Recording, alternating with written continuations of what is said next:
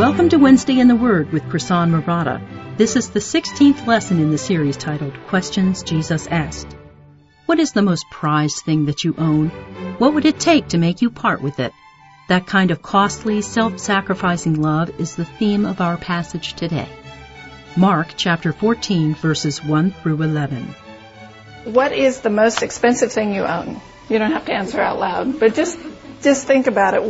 Maybe it's not the most expensive thing in terms of dollars, but something that you couldn't replace, something that's precious and irreplaceable to you. And then think about what would it take for you to part with it? What would make you give it up? When I was in high school, I met a German couple. They were Jewish. They were named Oscar and Inga, and they had escaped from Nazi Germany just at the beginning of the war. And there was a time when the last way out of the country, if you were Jewish, was if you were going on your honeymoon. So their parents talked them into getting married and leaving the country. And then their plan was that once they got to America, they were going to get divorced, that this was just a way to leave. And if I remember the story right, their families had already lost their businesses because they'd been confiscated because they were Jewish, and they could kind of see the handwriting on the wall. So Inga's mother sold her most prized possession, which I think was her wedding rings. It was like the last thing she owned that had value to her. And she sold it to pay for her daughter's wedding and a boat ticket to America. So, as I said, Oscar and Inga expected to get divorced when they were safely out of the country, but, transatlantic crossing was a couple of weeks in those days, and they fell in love on the boat, and they were married over 30 years by the time I met them. But neither of them ever saw their parents again. They're pretty sure they were killed during the war. They were unable to find out even what happened to them or where they had been taken. And what always struck me about that story is how much Inga's mother gave up, because not only did she sell her last remaining prized possession, she put her only daughter on a boat to America knowing she would probably never see her again, most likely. And I always think about what must it have been like for her to turn and walk away from the boat.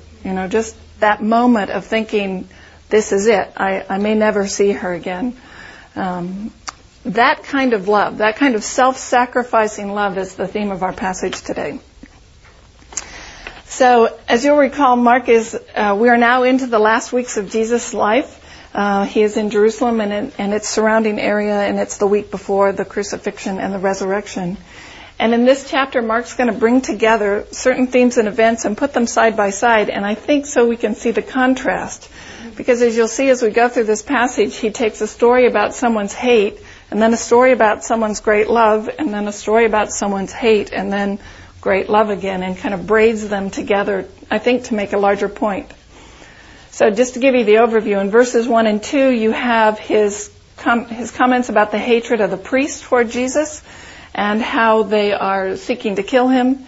And then he follows that with the story we're going to spend most of our time on, which is the story of Mary of Bethany and her love toward Jesus. Then in 10 and 11, you get the story of Judas and how he is seeking to betray Jesus, so it goes back to someone who hates him. And then it's followed by the Passover celebration with Jesus, the last Passover, where you see Jesus' great love for his disciples, followed by the betrayal of Judas. So you have this love and hate working its way through the passage. All right, so turn to Mark 14, and we're going to pick up in verse 1. It was now 2 days before the Passover and the Feast of Unleavened Bread, and the chief priests and the scribes were seeking how to arrest him by stealth and kill him, for they said, "Not during the feast, lest there be an uproar from the people." And while he was at Bethany, in the house of Simon the leper, as he was reclining at table, a woman came with an alabaster flask of ointment of pure nard, very costly, and she broke the flask and poured it over his head. There were some who said to themselves indignantly, "Why was this ointment wasted like that? For this ointment could have been sold for more than 300 denarii and given to the poor." And they scolded her. But Jesus said, "Leave her alone. Why do you trouble her?" That's the question today. Why do you bother her? Why do you trouble her? She has done a beautiful thing to me. For you always have the poor with you, and whenever you want, you can do good for them, but you will not always have me. She has done what she could. She anointed my body beforehand for burial. And truly I say to you, wherever the gospel is proclaimed in the whole world, what she has done will be told in memory of her." Then Judas Iscariot, who was one of the 12, went to the chief priests in order to betray him to them. And when they heard it, they were glad and promised to give him money, and he sought an opportunity to betray him. Okay, let me start with some background, some cultural observations about this. Verse 1 tells us that it's 2 days before Passover, and they're in the Feast of the Unleavened Bread. And these feasts commemorated the Exodus. And almost all of Israel gathered in Jerusalem to commemorate the Exodus. So Jerusalem would have been bustling with thousands of pilgrims as they're preparing to celebrate the Passover. So the Feast of Unleavened Bread was a week-long feast reminiscent of God. It was supposed to remind them of God's instructions to the Jews as they were to leave Egypt. And what they did is they scoured their house, cleaned everything out to make it kosher and clean, and they removed all traces of yeast or leaven in preparation for the Passover. And it was to remind them of the extraordinary thing that God had done in the Exodus. Now, often in the Bible, yeast or leaven is a symbol of sin. And it's used that way because the analogy is just as a tiny amount of yeast will spread throughout an entire batch of dough and cause it to rise, so a little bit of sin spreads throughout the entire body or subtly through all our lives and makes us sinful people. So there's no kind of excuse of, well, it was just a little sin. Sin is sin. It permeates and influences the whole person. So this yearly festival, you were supposed to kind of ruthlessly clean your life and home, looking for any evidence of compromise or sin, preparing your heart to focus on God and remember the action that He took in the Exodus. So the Passover then came at the end of the week, and it was to remind them of God's mercy toward them when they were slaves in Egypt. And this was the last of the plagues. Most of you are probably familiar with the story where Moses and Aaron were trying to convince Pharaoh to let the Israelites leave, and God had been bringing a series of plagues to convince Pharaoh, and this was the last one. And what the Israelites did is sacrifice a lamb and then take its blood and sprinkle it on the post of their doors. And and then that mark on their doors caused God's judgment to pass over them when it fell on Egypt. And of course, God's judgment was the death of all the firstborn, from children to livestock and every firstborn living thing. So when they had this mark on their door, God's judgment passed over them, and then of course Pharaoh relented and they were able to leave their slavery in Egypt. So the purpose of the Passover then and the Feast of Unleavened Bread was to remind them of these events, to reinforce kind of gratitude and humility before God and thankfulness for what He had done for them. So in the midst of that, you see the priest plotting to kill Jesus. It's like, okay, that goes right along with the feast, right? I mean, this was completely against the intended purpose of the festivals. Josephus, the Jewish historian, says that during these Passover feasts, there were sometimes as many as 3 million people in Jerusalem and its surrounding villages. That number really surprised me. I always think of the ancient world as there couldn't possibly have been that many people, but there were. And so what you had is the whole city, kind of every room filled and bustling with activity, and then they would spill out into the surrounding villages to stay there as well.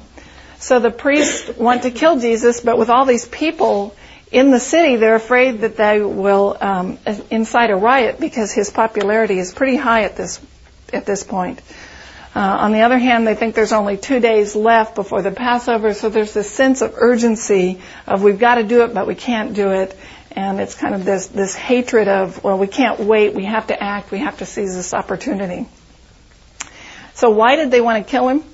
I think they were motivated mostly by wanting to keep their own positions of power, because he's teaching a lifestyle and a gospel that threatens them. He's been exposing them as hypocrites. He's been talking about the law in a way that they don't like, and he's exposed their hypocrisy. And so he's a threat to them, and they want to get him out of the way. And of course, Mark also tells us in verse 1 that they're doing this by stealth. They want to do this in secret.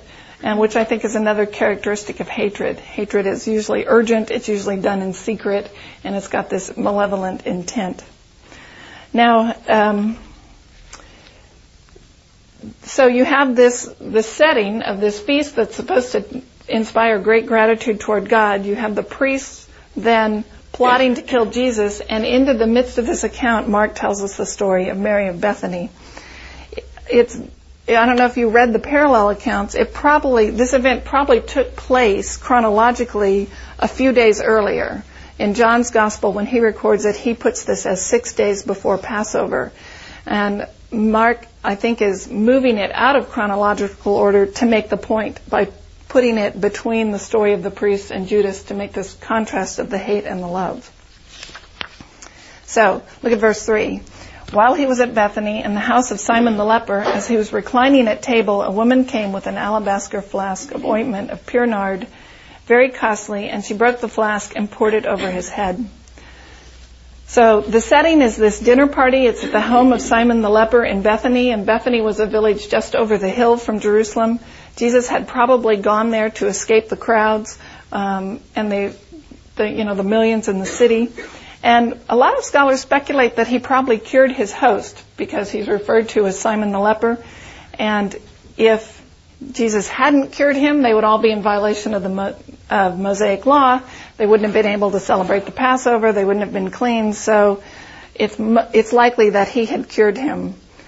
Now, at this kind of a dinner party, people didn't sit in chairs at tables. At this time, they reclined on cushions. If you've ever seen old movies, about Roman times or Roman emperors, you may have seen this. They would have pillows, and they would sit with their heads and shoulders kind of toward the table and either reclined away from it or parallel to it.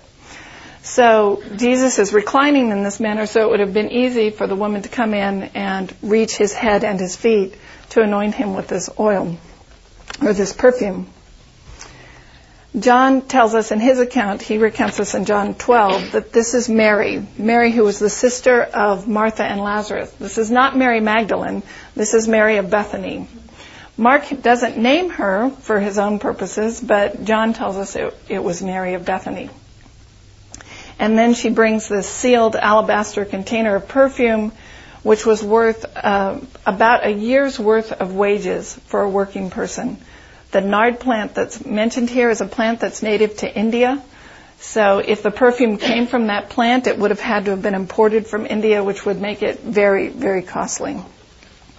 Now, just if you were looking around and you were studying, there's a similar incident in Luke chapter 7, where it's at the home of another man named Simon, and another woman pours perfume on Jesus' feet and her hair. I think that's a different event. I think the one in John and the one in Matthew are the same as this event, but the one in Luke 7 is a different woman because the details are different. The Mark says this event took place in Bethany at the home of Simon the leper. Luke says they're in Galilee at the home of Simon the Pharisee. The woman in Luke's account is probably a prostitute. The text says she had lived a sinful life, and the Pharisees are indignant. Why would Jesus let this unclean woman touch him? Whereas in Mark's account, the focus is on this woman who is righteous and what she has done and how much money she has spent on him. So you see a different emphasis in the two accounts. So the focus in Luke's account is Jesus' refusal to reject this sinful woman, but in Mark's account, the focus is on Mary's love and devotion. So I think the Luke incident is a separate incident that occurred earlier. Okay, so there's three kind of scenes in our passage. First, we get Mary's action, then we get the disciples' response, and then we get Jesus' response to that. So we're going to take them in turn. And we're going to spend most of the time on Jesus' response because that's what the text does. We have the most information, and I think it gives us the fullest picture. So you can kind of picture in your imagination what's going on. Mary coming into this room with this jar of very expensive perfume. Jesus is reclining with whoever else is at the dinner away from the table. John tells us she anointed both his head and his feet. Mark just mentions his head, but she would have been able to reach them because he would have been, stretched out Oriental fashion. She breaks the jar and pours the whole contents over his head, and then this fragrance would start filling the room. And we're going to look more at what her actions mean when we look at Jesus' response. So let's just go to how the disciples respond. In verse 4 and 5, they say indignantly, "Why was this ointment wasted like that? For this ointment could have been sold for more than 300 denarii and given to the poor," and they scolded her. So they're aghast. Mark doesn't say who they were, but Matthew tells us they're the disciples. And John specifies that it is Judas Iscariot who speaks loudest of all and is most vocal in rebuking her. So the Matthew account is in Matthew 26, and the John account's in John 12. And Judas was the treasurer of the group, so you can imagine he's probably exclaims the loudest because he's the one who handled the money, and he's like, what a waste. John tells us that Judas was not only the treasurer, he was a thief, and that he had been helping himself to the money in the treasury. So apparently he was handling all the money for the group, and he'd just sample a little bit for himself in the process. And he probably looked at this and thought, wow, look at all that money. Not only could have been spent on the poor, but I could have taken a nice little chunk for me. I'm speculating, but it would be in character. So verse 4 and 5 say the disciples are indignant and they rebuke her harshly. Her actions break all of protocol here, because this is a dinner party, and you don't just kind of barge into a dinner party and pour oil on the guest of honor. It's not, it's just, or perfume or whatever. It's not really protocol. And according to John's account, she wiped his feet with her hair, and uncovering her hair for him was also a breach of protocol. He's a single man, she's a single woman as far as we know, and that was not acceptable behavior to let down your hair in public like that, and especially before a single man. She would have most likely had to touch him, which also would have been a breach of protocol. And that's probably part of their indignation, that this is rude behavior. This is just not acceptable. However, they criticize her for the money that's wasted, for her extravagance. And partly what's going on is during the festival of unleavened bread and the Passover, it was customary for Jews to give a gift to the poor at the end of the evening of Passover. So that was kind of part of the rituals, and thousands could have been fed from the proceeds of what they thought had been, quote, wasted on Jesus. So they rebuke her harshly. The verb in they scolded her in verse 5 is very strong. It's a word that's like to express this violent indignation. It's not just they were annoyed, they were really upset with her. This is an open kind of rebuke and tirade. So let's look at Jesus' response, because that's where I think we can learn the most about what's going on. So verse 6, "But Jesus said, 'Leave her alone. Why do you trouble her? She has done a beautiful thing for me. For you will always have poor with you, and whenever you want, you can do good for them, but you will not always have me. She has done what she could. She has anointed my body beforehand for burial, and truly I say to you, wherever the gospel is proclaimed in the world, what she has done will be told in memory of her.'" So he says 5 things about her action. We're going to take them each one in kind. And I think these 5 things are what make it this kind of valuable and admirable action. So first he says, she's done a beautiful thing to me. And I think the beauty of it lay in its extravagance. Some commentators suggested that the flask was sealed in order to preserve the perfume, so that you had to break it to use it. And the idea they claimed is that you had to save it so it could be sold for a financial emergency. Other commentators, and I actually like this view better, they claim that she didn't need to break the flask, that most of these kinds of containers would have had either a stopper or a piece of cloth over the opening that was tied with a leather cord, and she could either just remove the stopper or untie the cord. That makes more sense to me, because if it's perfume, why would you ever want to use perfume all at once? It doesn't make sense. So I tend to lead toward the idea that she could have opened it and poured out a little bit, but that part of her actions were this extravagant of breaking it so that she had to use the entire thing and not spare any of it, but pour the entire quantity out on him. And that breaking the flask is an outpouring of her faith and love and devotion for him. So it just shows more of what she gave. Now, Judas tells us, or the text tells us, it's worth about 300 denarii. A denarii was a day's wage. So this is almost a year's worth of wages. Now, in that day, a denarius was about what we would think of as 20 cents. So this would have been about $60.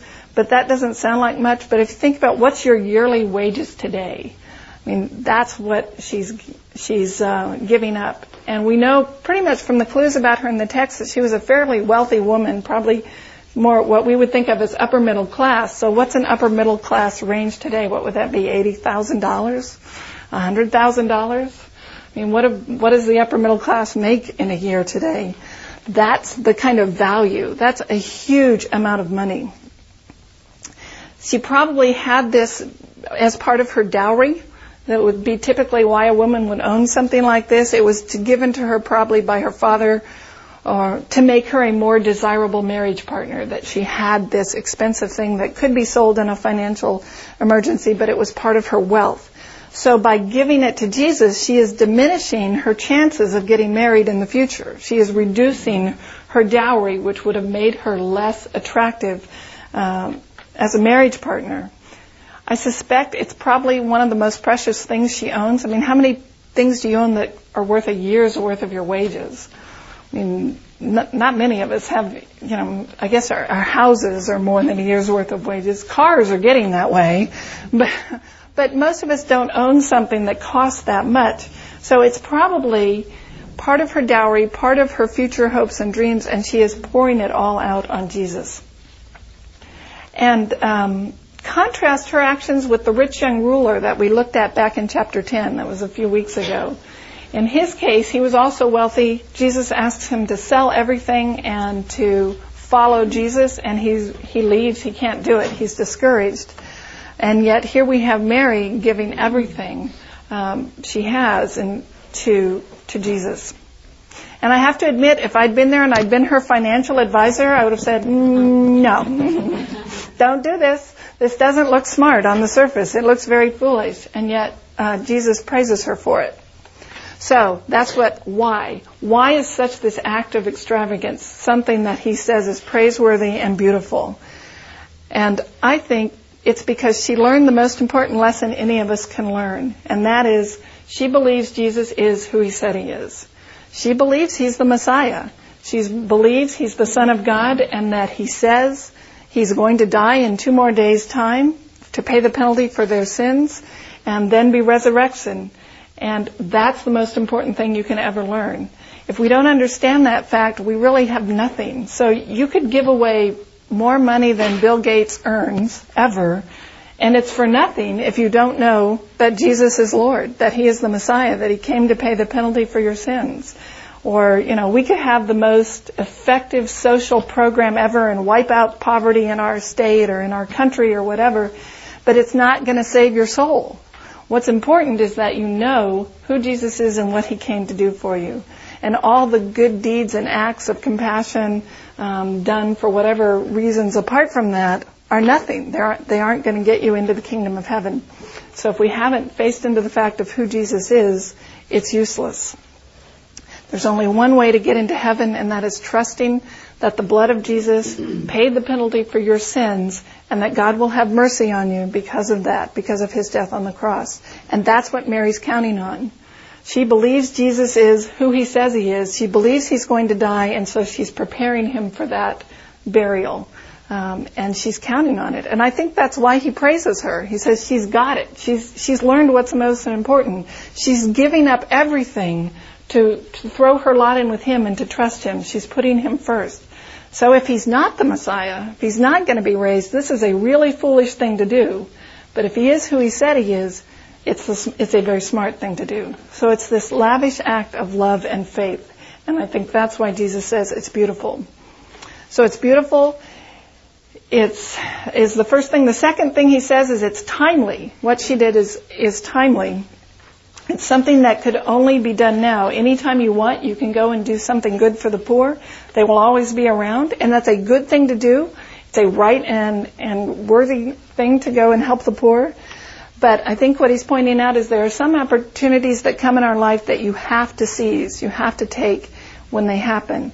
So in Mary's case, She believed Jesus was the Messiah. She believes his predictions that he's going to die very soon and that he will be raised from the dead. And if he's going to die, then there are Jewish customs and traditions about what must be done with the body.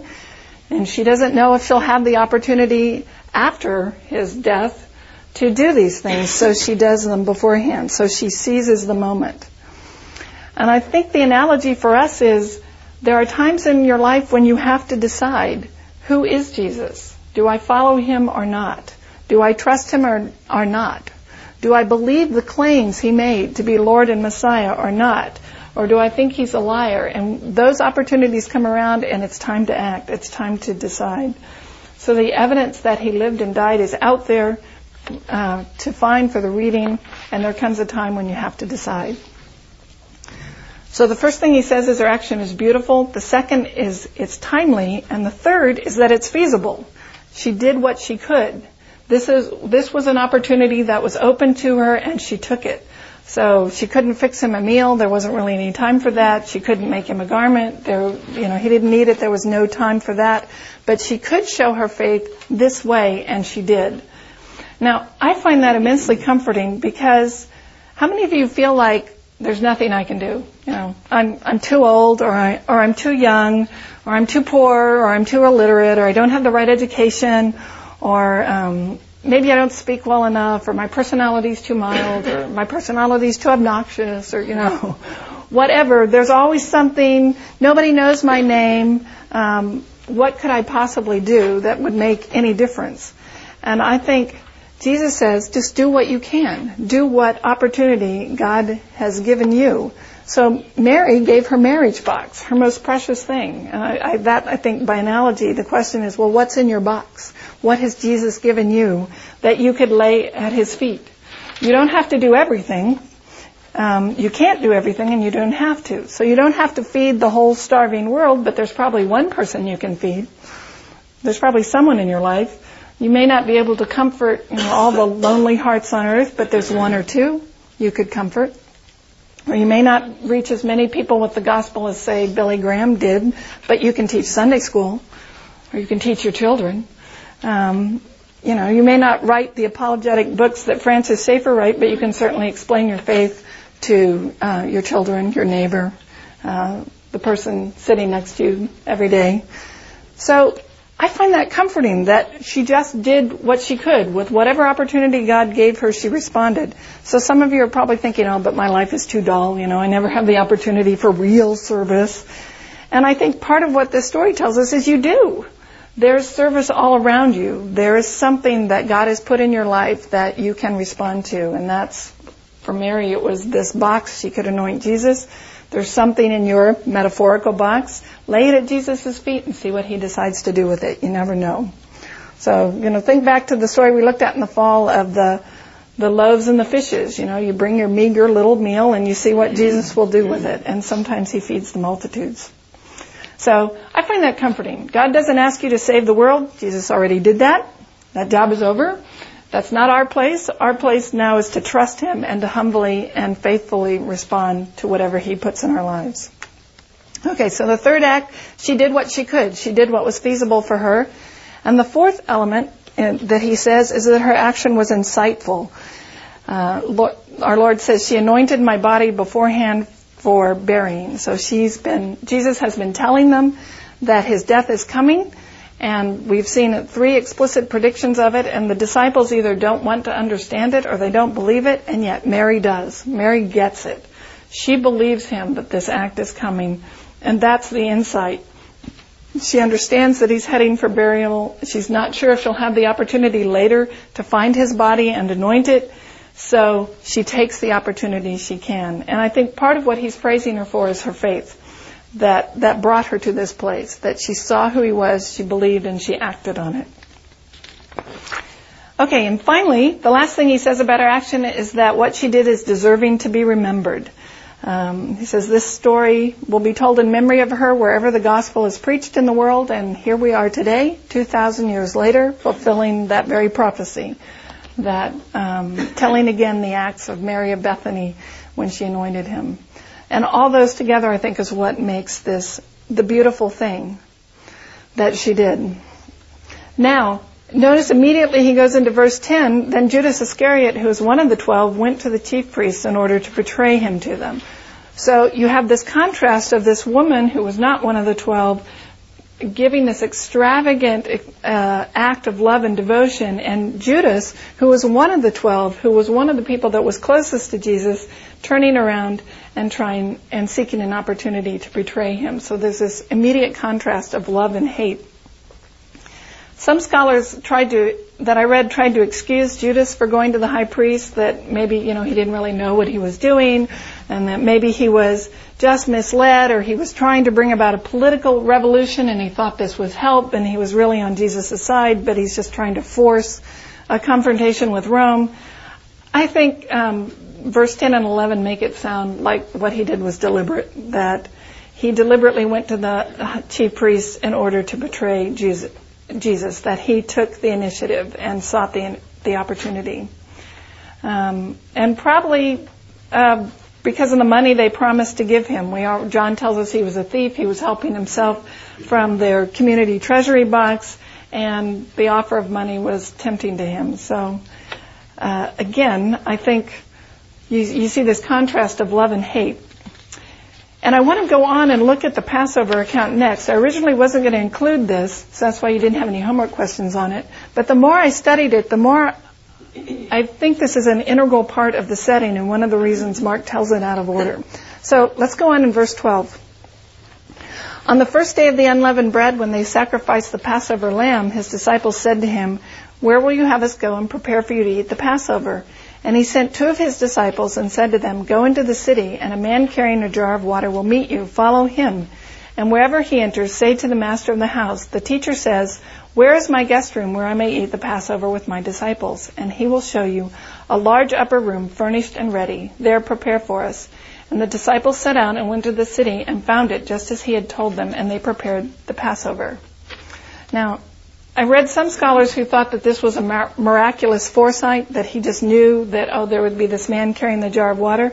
I read others that said, no, he probably made these preparations beforehand, and there was nothing miraculous. This was just ordinary advanced planning, and now he's letting the disciples in on it and saying, here's how you'll recognize the person. So I don't know which it was. I tend to lean toward it's probably prearranged preparations that he worked out, because so many of the miracles he performs have a larger point, and I'm not sure there is one here. However, if there is one, this is what I think it might be, because he says, when you go into the city, you'll find a man carrying a jar of water. Now, that would stand out in those days, because men didn't carry jars of water. Women carried jars of water. So this would be like saying, go into the city and look for the man carrying the purse. We would go, what? Men don't carry purses.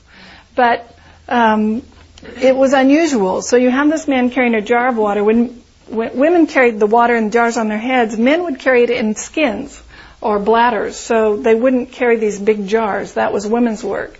So he gives them the signal of, you won't have any trouble noticing this man. He is the one that's different. So that raised the question, why the jar of water? Did he ask the man to carry a jar of water? Why the water? And this is probably what came to your mind too. At an earlier feast, which was recorded in John 7, when they were celebrating the Feast of Booths, Jesus says, "If anyone thirsts, let him come to me and drink. Whoever believes in me, as the scripture has said, out of his heart will flow rivers of living water." And it's not the first time that Jesus has used the image of water as the hope and the faith and the love that he offers. So I don't know if that's stretching the rubber band too tight or not there, but it makes me wonder if he didn't prearrange that symbol to remind them that he is the living water, the one that, if anyone is thirsty, you can come and drink and find the salvation of your souls. Okay, so then we get to the Passover itself in verse 17. "And when it was evening, he came with the 12, and as they were reclining at table and eating, Jesus said, 'Truly I say to you, one of you will betray me, one who is eating with me.' They begin to be sorrowful and say to him one after another, 'Is it I?' And he said to them, 'It's one of the 12 who is dipping bread into the dish with me. For the Son of Man goes as it is written of him, but woe to that man by whom the Son of Man is betrayed. It would have been better for that man if he had not been born.'" So they're gathered around the table, not like Leonardo da Vinci's painting. They would have been not sitting on chairs, they would have been lying on these cushions, reclining Roman fashion. And that's where you have this interchange.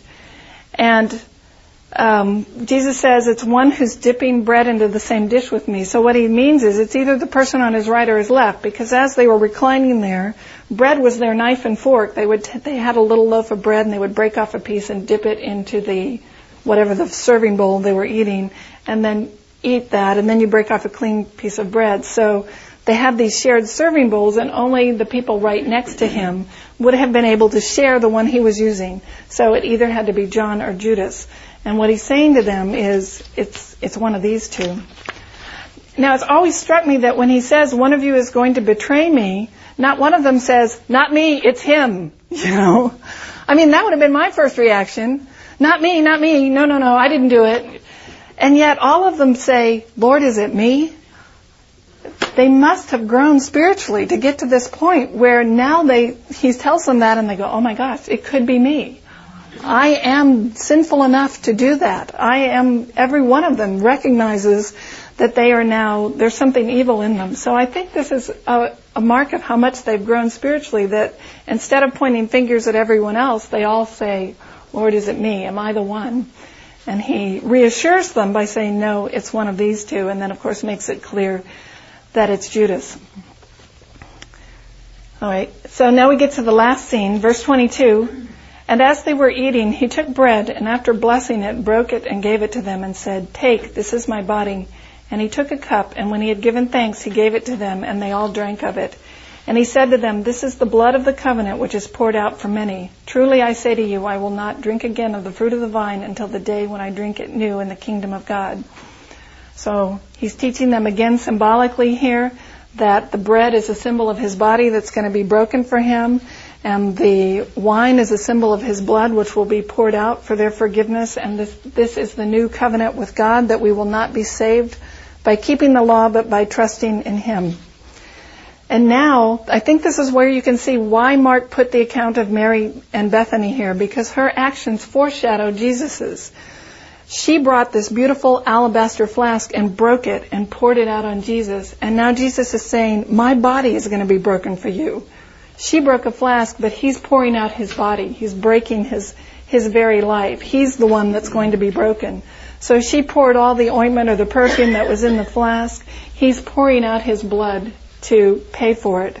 So if her action was extravagant and an incredible act of devotion, what is his? That, I think, is the point. She gave up this year's worth of wages, but he is laying down his very life.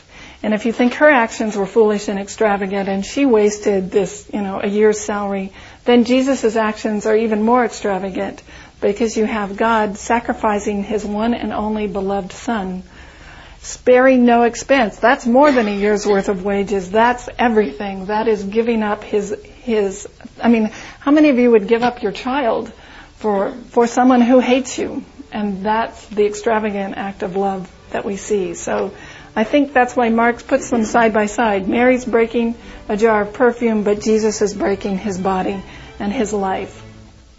So if her actions reflect love and devotion, what did Jesus' actions say to you? As Paul writes, you're not your own, you are bought with a price, an expensive and high and costly price. God spared no expense, not even the life of his own Son, to pay the penalty for our sins. And all you have to do is believe in him to have eternal life. We're glad you've been with us at Wednesday in the Word with Krisan Marotta. We hope you've been encouraged and challenged to depend on the Lord. Please let us know if you have questions about this study. We are on the internet at WednesdayInTheWord.com, where you will find this and other Bible studies.